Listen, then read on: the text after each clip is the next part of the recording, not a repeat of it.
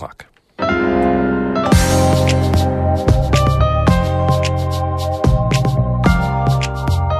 Good morning. This is Northern Light for Monday, September 25th. I'm Monica Sandreski. And I'm Todd Moe. Governor Kathy Hochul's budget director is asking state agencies for a spending freeze to deal with the state's largest budget gap since the recession. Fiscal watchdog groups agree it's the right move. Governor Hochul is on the right track to be looking for savings and efficiencies rather than committing to using the cash reserves in the first instance. We'll meet the Black artist and local historian working with the Adirondack Experience Museum on a landscape painting of a place where a black man was killed in 1932. This is the history of our region, and we need to understand what happened, and we certainly need to establish facts. But in the second place, I think there is a question of social justice and justice for this man. And we'll pay a visit to the town of Indian Lake, where school kids, seniors, and tourism leaders and businesses are all working together to save monarch butterflies. All of that and more is coming up on Northern Light. Stick with us.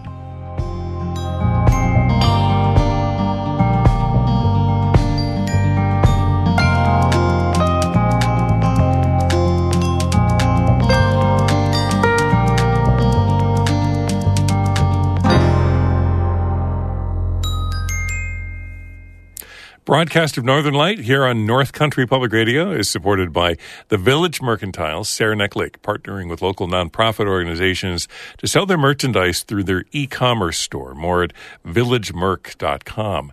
And by Apothecary Chocolates, making gourmet chocolates by hand from all-natural herbs, botanicals, and tree syrups, apothecarychocolates.com.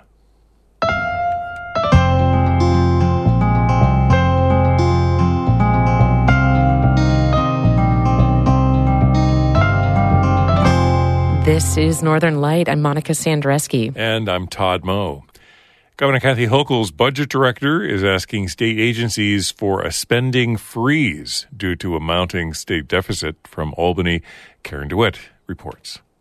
Hochul's budget director, Blake Washington, in a letter to state agency heads, writes that an end to 3 years of pandemic-era federal stimulus packages and lower-than-expected tax collections are fueling the gap.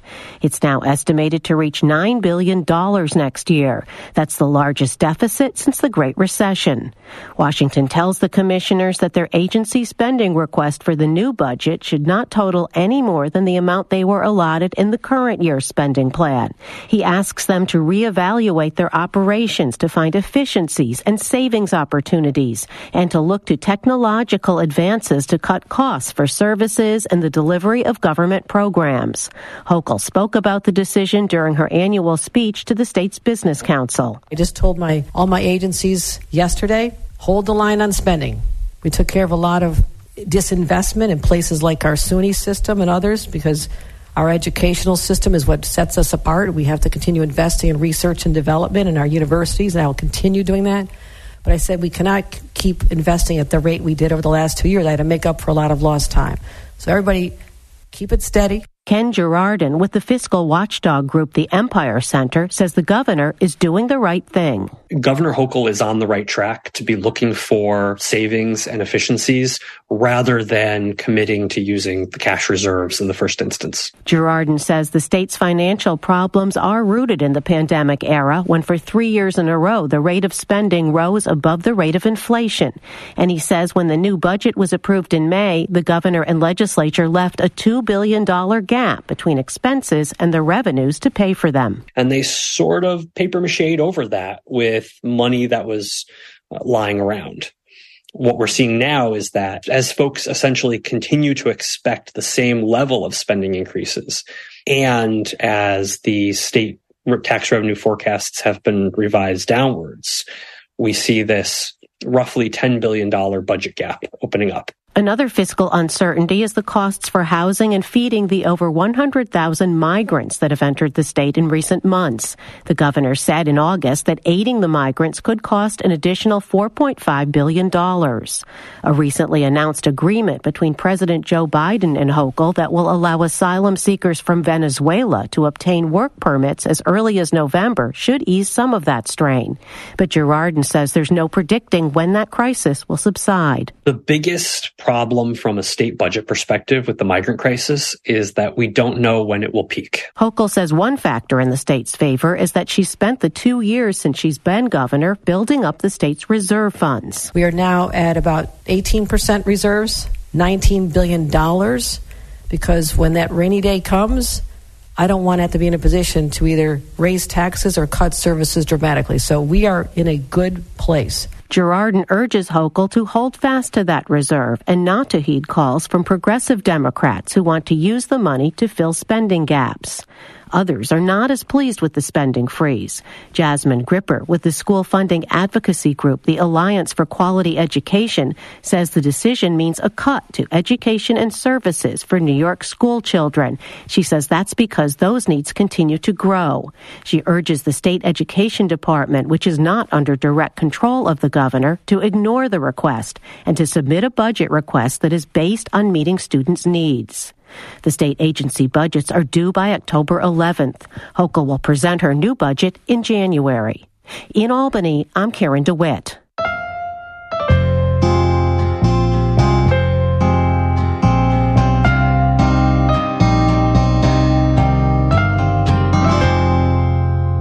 Earlier this summer, people in Warren and Washington counties started reporting a strange thing to their local boards of elections.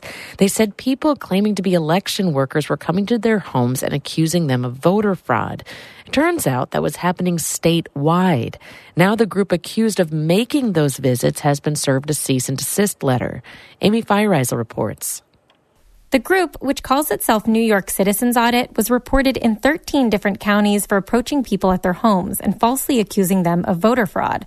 The Associated Press reports that State Attorney General Letitia James's office sent the group a cease and desist letter last week.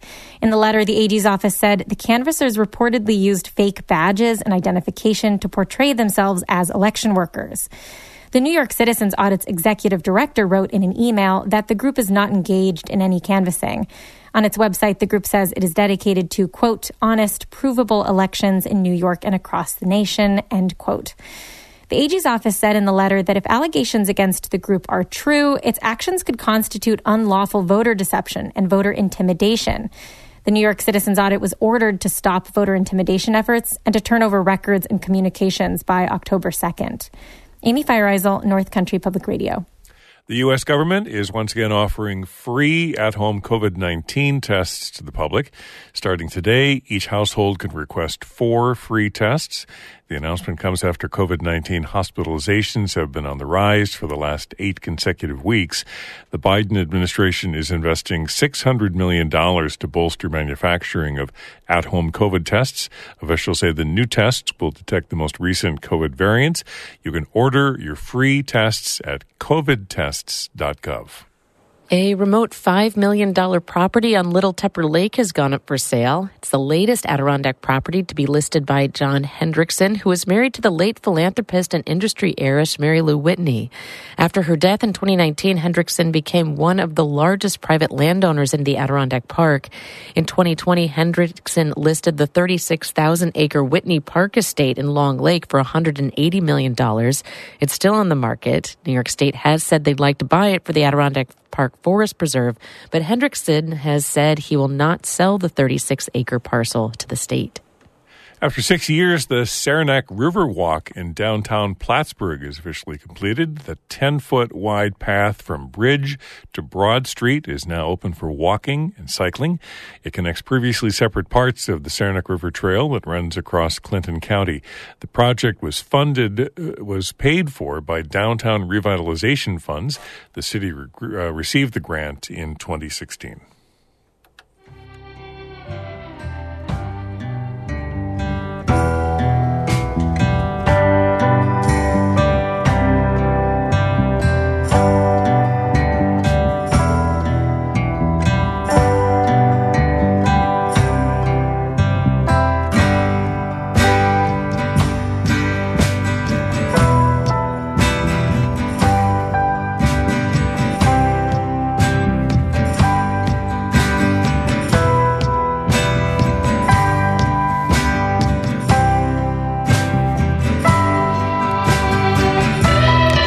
You're listening to Northern Light here on North Country Public Radio. It's 9 minutes past 8. Good morning. I'm Todd Moe. And I'm Monica Sandreski. Coming up, we visit a small Adirondack town with a commitment to helping monarch butterflies survive. That conversation in just a couple of minutes right here on Northern Light.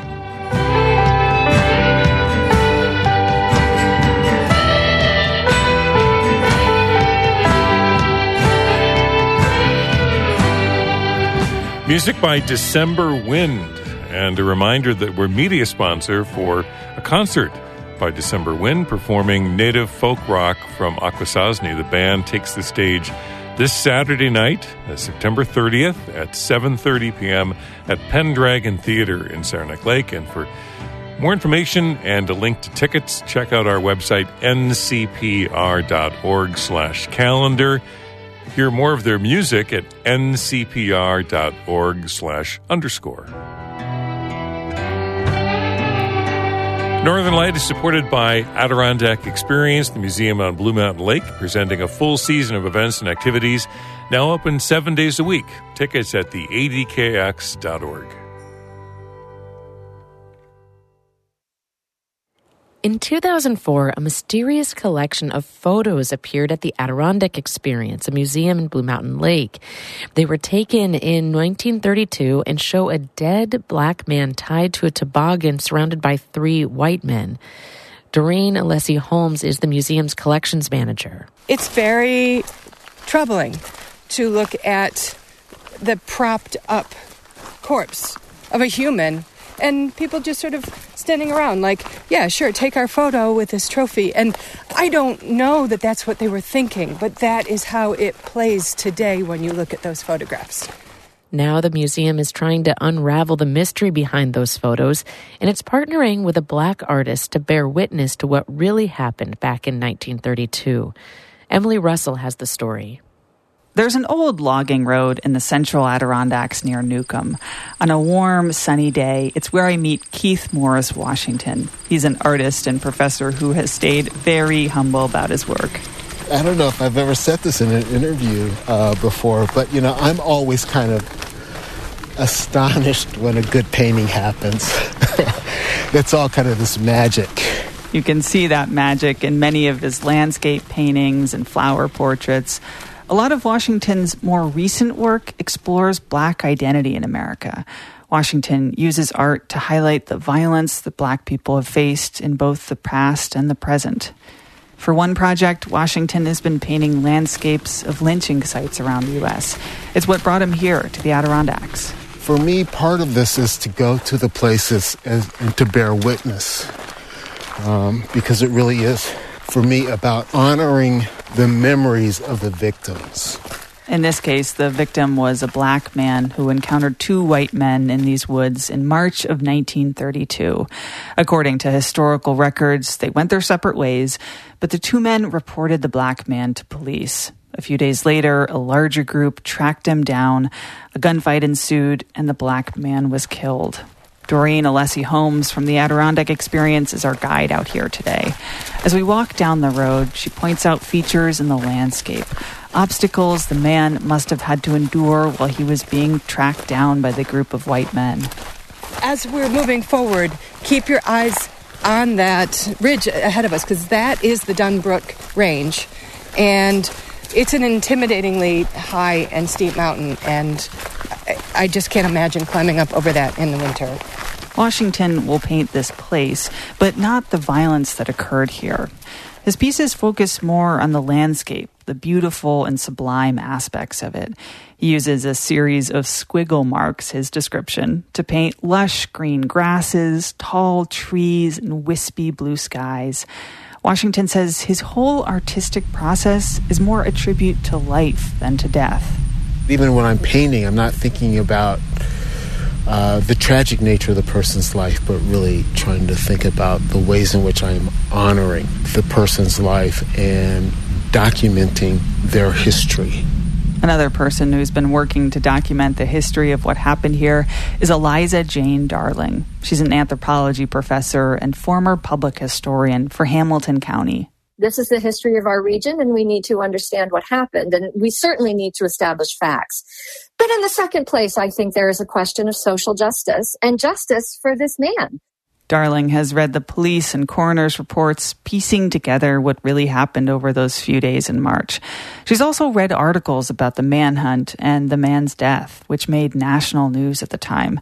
A headline in the New York Times from 1932 read, quote, "Wild man is killed in the Adirondack."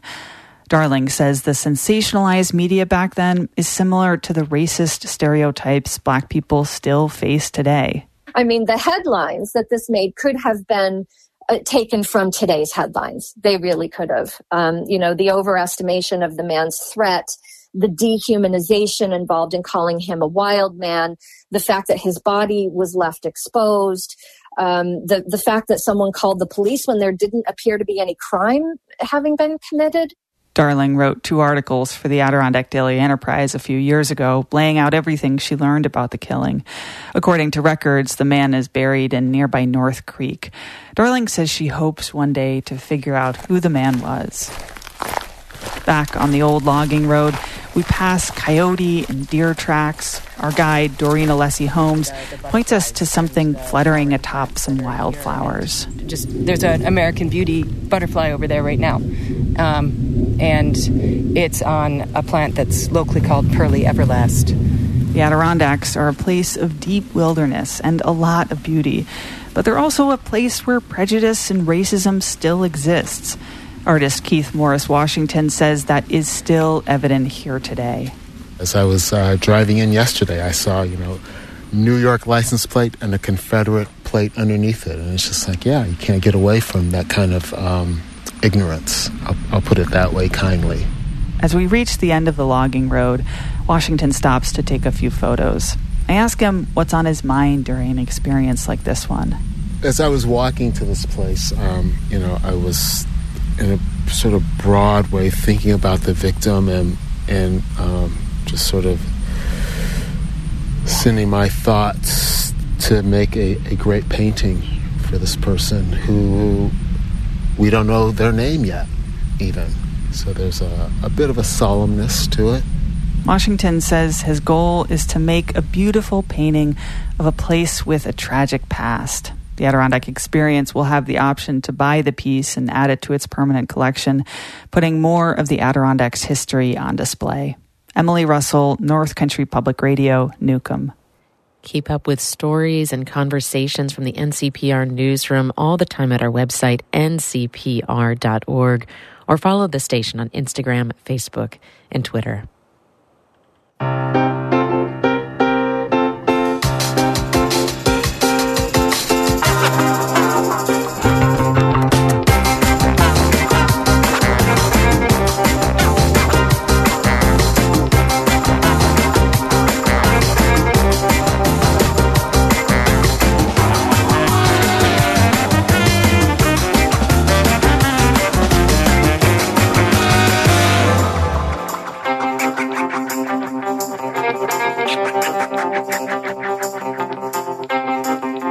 You're listening to Northern Light here on North Country Public Radio. I'm Todd Moe. And I'm Monica Sandreski. Coming up in just a minute, seniors and monarch butterflies in Indian Lake. That conversation in just a couple of minutes. Then stick around after the show for Bird Note. Through playing, birds practice skills they need to survive. We'll hear more coming up at 8:42.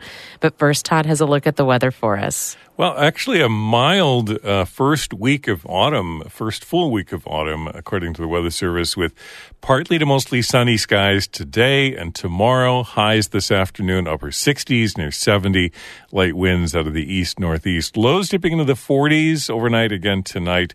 And as I say, mild tomorrow, highs near 70 with partly to mostly sunny skies. And that looks to be the case pretty much through the work week, at least through the end of Friday, with highs this week near 70, light winds out of the east-southeast. Right now in Canton, we have sunshine, 51 degrees. There's a growing movement in communities around the North Country to do their part to help save monarch butterflies. Monarch numbers have dropped since the early 1990s, mainly due to a decline in milkweed, their primary food source. Garden clubs, environmental groups, and even entire communities have stepped up to create ecosystems and habitats healthy for milkweed and butterflies. Our Todd Moe recently visited a small town in the Adirondacks where school kids, seniors, tourism leaders, and businesses are all working together to save monarch butterflies. Drive or walk through downtown Indian Lake, and you'll likely find mesh butterfly houses in the windows of Main Street businesses, school classrooms, the library, even the town hall. Daisy Kelly, who helped organize Indian Lake's Monarch and Milkweed Trail, brings me to the local senior center. Oh, good. I caught you all while you're still here. Where about 10 folks sit around a big table sharing lunch and conversation. Many have mesh butterfly cages in their living rooms. Frances Hutchins has lived in Indian Lake since 1947, and she told me that she's released dozens of butterflies in her backyard this summer. Well, I got introduced to it when they brought them in here. I got interested in it, so then my daughter bought me a butterfly house, and I've been doing it for 4 or 5 years now. I pretty near not doing it this year because there were so few caterpillars around. And I kept looking every day, and I'd see 1 or 2, and maybe 3. So one day I looked, and there was 5, and some of them were good-sized ones. So I went home, put my butterfly house together, and went out to collect the caterpillars, and there were 7 of them there. So each day after that, I was collecting some until I got up to 30, and that's all my house was supposed to hold. Did you have a butterfly story? Or? As a matter of fact, I do. Tell me your first name. Joe. When I was engaged to my wife, when we first dated, the monarch was flying around by the water, and I held out my hand, and it came over and landed on my fingers. And my wife was stunned. She said, "They don't do that." Especially at that time, we both smoked, and I figured the smell of nicotine, it shouldn't have happened.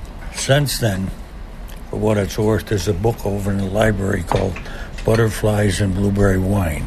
I wrote that. It's in the library. Yeah, how nice. I used to have a purple blouse that attracted them, so they would come anytime I wore that. And we got a lot in our yard because we got a lot of milkweed. We have a lot of monarchs flying around. So the color purple is a way of attracting, at least for you, it worked for butterflies. Interesting. Can I have your first name? Esther. Esther, thank you very much. Are you doing anything with butterflies in your own yards? Don't cut the milkweed. Don't cut the milkweed. That's how they get up on the underside, and that's where they lay their eggs. So they need the milkweed, they need the wildflowers. I mean, it looks pretty. Yeah. You know, number one, and then it serves a purpose. Yes, and it serves a purpose. Yeah. I mean, as well as bees. Yeah. But the journey that the monarch takes is unbelievable. Going down to Mexico and then coming back up. But it takes 3 generations, was it? It takes 3 generations to get back up. It's crazy. Like, for something that you see, you're like, it's a butterfly. Look a little bit closer, and holy cow, it's a butterfly. Thank you. Can I have your first name? Nora. Nora. Thanks, Nora. You're Thanks welcome. for sharing. You've got a handful of butterfly pins. I do. We've got one of those cages, and I had 30... I can't remember how many chrysalises, and then we had like 12 caterpillars. And now the other day I released 10, and I released 3. Bernice, what's your last name? Cummins. I'm the site manager here, and I live in Blue Mountain, but we own a place up in Sebille. My husband goes all over, and whenever, like, we've got a camp that we go to, and there's milkweed up there. So he goes, we need to get some milkweed. So he's pulling milkweed up and bringing it, and he's the one that's finding most of the caterpillars, him and my little grandson, who's 5. I do have a story. Yeah, I want to hear it. But it's not exactly about these butterflies. I'd love to hear it When I anyway. was a teacher, we had, all the kids had their own little caterpillars that they kept, and they fed them. They had the nutrient, whatever it was, and then we put them in a big, when they form the chrysalis, and then we release them. We did what you do with butterflies, but I haven't been as involved with this because I've been away here and there. Sure. But I know the procedure, and I think it's wonderful, and it was wonderful to do with kids.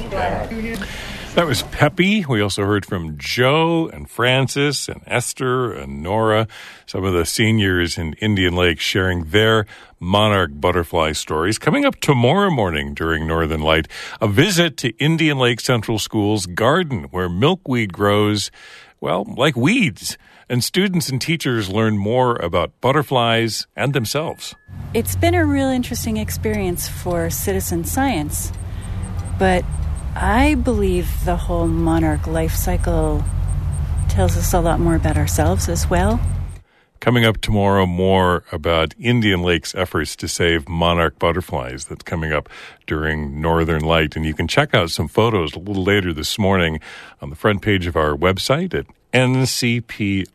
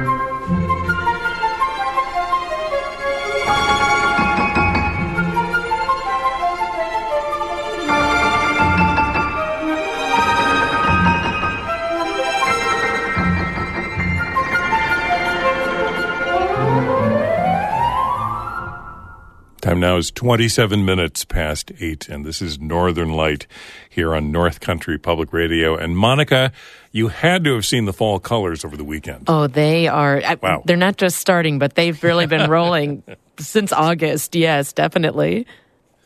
And a lot going on this week. It's going to be pretty mild, at least relatively mild, over the first week of autumn. So, yeah, get out and do something. I know. There's so many things going on throughout our community, including today. It's the first day of the new exhibit at the Tannery Pond Community Center. It features the fiber work of Charlene Leary and Joy Muller-McCula. Maybe you know these fiber artists. They're no strangers to the Adirondacks.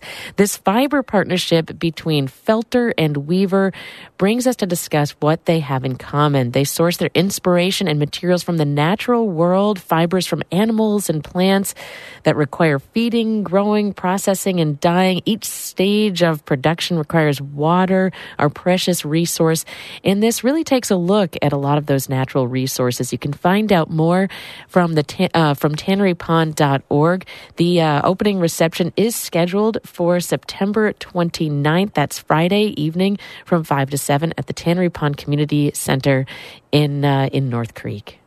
Get outside in the Long Lake area and check out some art. It's an outdoor art installation featuring 11 local Long Lake artists. Original artwork on display in the community at various locations.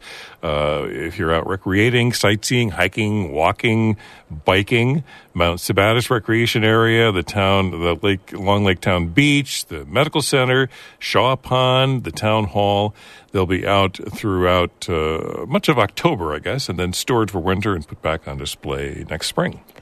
And also continuing our look at exhibits featuring fiber artists and in Lake George at the Courthouse Gallery.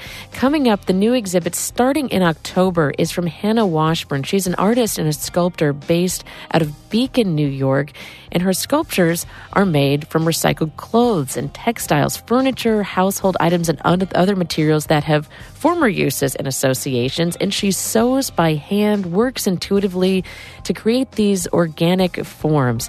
You can find out more from lakegeorgearts.org. And that exhibit, the opening reception is Saturday, October 7th from 4 to 6. And there's a conversation with her coming up in October. You can find out all about that at lakegeorgearts.org. That's it for the show for the day. Morning Edition continues in just a minute. I'm Monica Sandreski. And I'm Todd Moe. Thanks for listening. Be well.